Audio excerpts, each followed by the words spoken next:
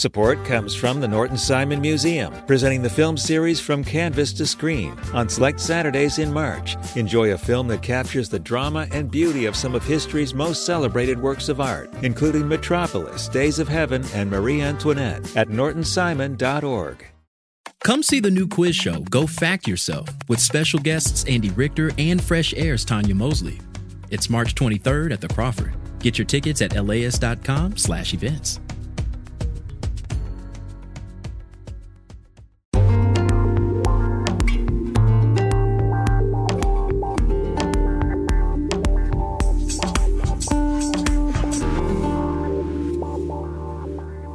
LAist Studios.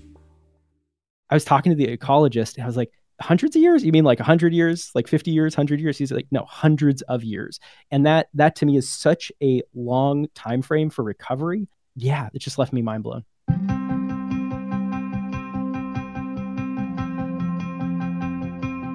This is How to LA, the podcast that helps you understand more about Southern California. I'm Brian De Los Santos. Last weekend, the weather talk in LA was all about rain, thanks to Tropical Storm Hillary. That, plus the wet winter we had, means the threat of major fires is reduced in a lot of places. But the threat is still there. Earlier this month, the York Fire in the Mojave Desert burned more than 90,000 acres and did some major damage to the Joshua trees in the Mojave National Preserve. I spoke to science reporter Jacob Margolis about the native plant's chances for bouncing back and why wildfires are no longer rare in the Mojave Desert. So this ecosystem, this desert ecosystem out there is not really all that used to or adapted to fire, unlike a lot of our other ecosystems throughout the state, like our giant sequoias or redwoods. They're ready for fire. They need fire to reproduce.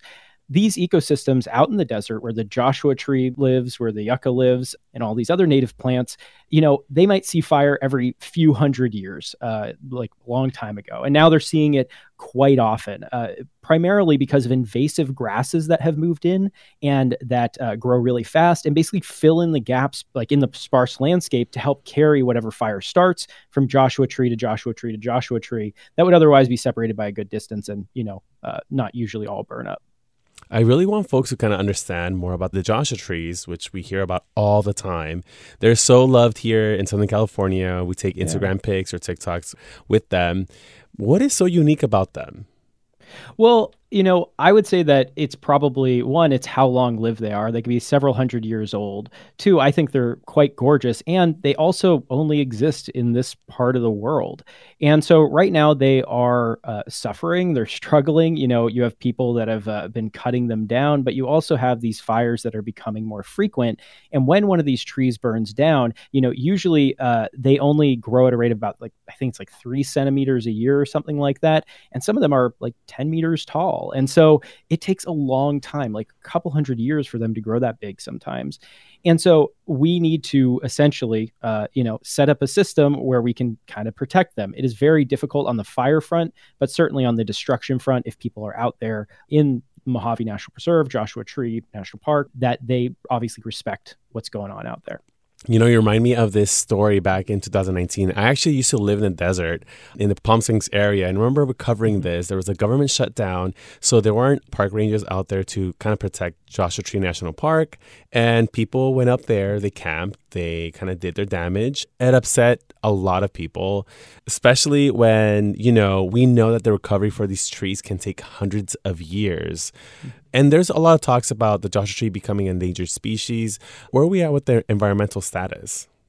Yeah, so they're under state consideration for protection right now. They were turned down for federal protection back in March.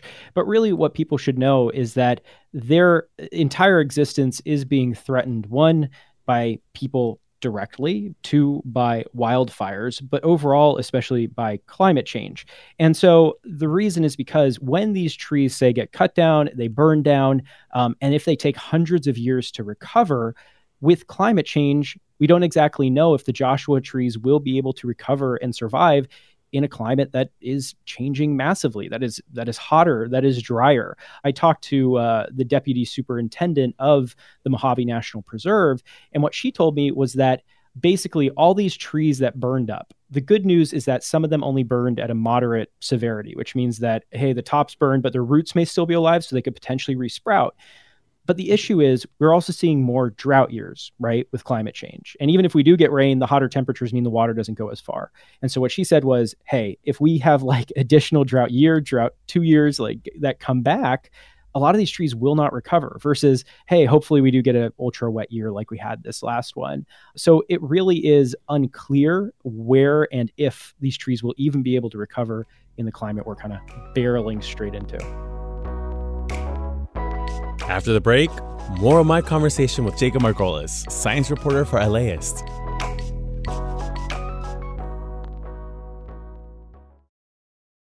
Hey, what's up, y'all? I'm Pendarvis Harshaw, host of the Right Nowish podcast.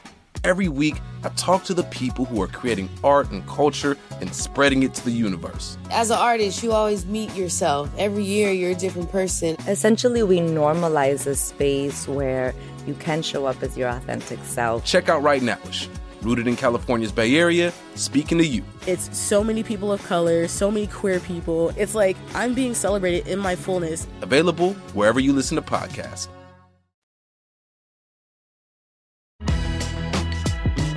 Welcome back to How to LA. I'm your host, Brian De Los Santos. So when we talk about plants that may be on the way to getting endangered or just native plants that we need here in our climate, we do have to talk about invasive species, which you have already earlier. Those plants can fuel fires. How does that happen, and why do they thrive in these regions?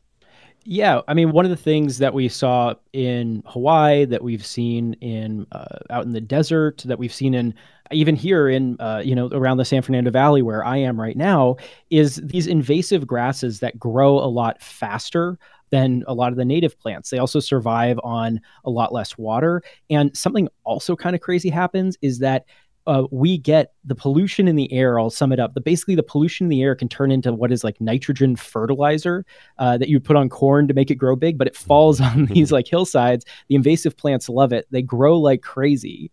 And they basically fill in the space between a lot of these native plants. They grow faster, they dry out faster, and then they're able to essentially carry fire and amplify that fire that then goes ahead and destroys the native plants in the area. And then when everything's scorched and it's a moonscape, guess what? It's those invasive plants that come back first quite often. And then the fire cycle continues. It shortens to a period of like 5 years in places where it might otherwise be 50 years. And then the native plants just do not have a chance to come back. And it's really tough to watch, especially in our chaparral and coastal sage scrub ecosystems here around LA too. Do you know if there's anything like me and you can do, normal folks, to kind of help with that situation of the invasive species? I would say one of the biggest things is to not start fires in the first place. If we're talking about an increasingly short fire return interval that's destroying seed banks because the fire comes through and just burns up all the seeds that have been in the soil that might sprout sometime over the next 20 years, the biggest, we start the fires. Most of the time, these fires are not started by lightning, especially here in Southern California. It does happen, but it's primarily us. It's, power lines, and it's also people, say, like pulling over on the side of the road, some sort of, car backfire, chain hits, falling off a truck, and it sends a spark into some of this dry brush.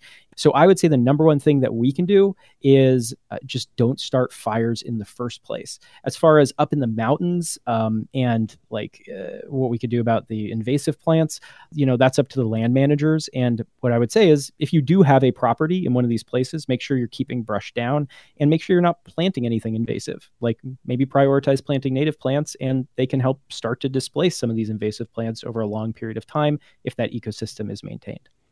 And actually, that leads me to my next question, which is what comes next in the recovery of the Mojave Preserve? Is there an effort currently to remove the invasive species, to replant?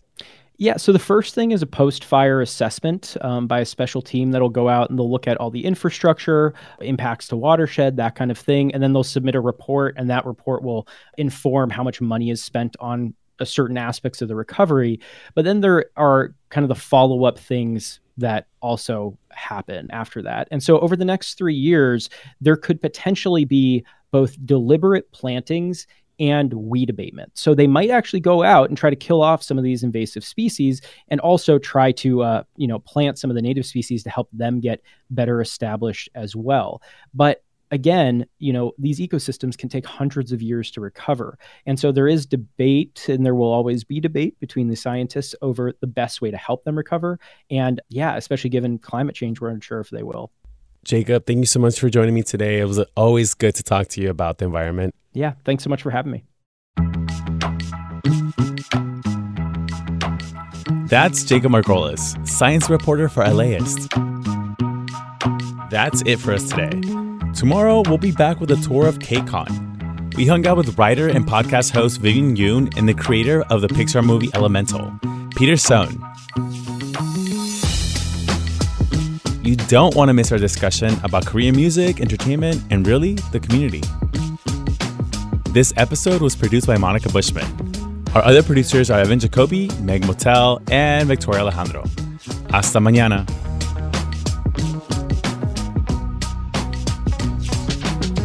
Support for this podcast is made possible by Gordon and Donna Crawford, who believe that quality journalism makes Los Angeles a better place to live. This program is made possible in part by the Corporation for Public Broadcasting, a private corporation funded by the American people.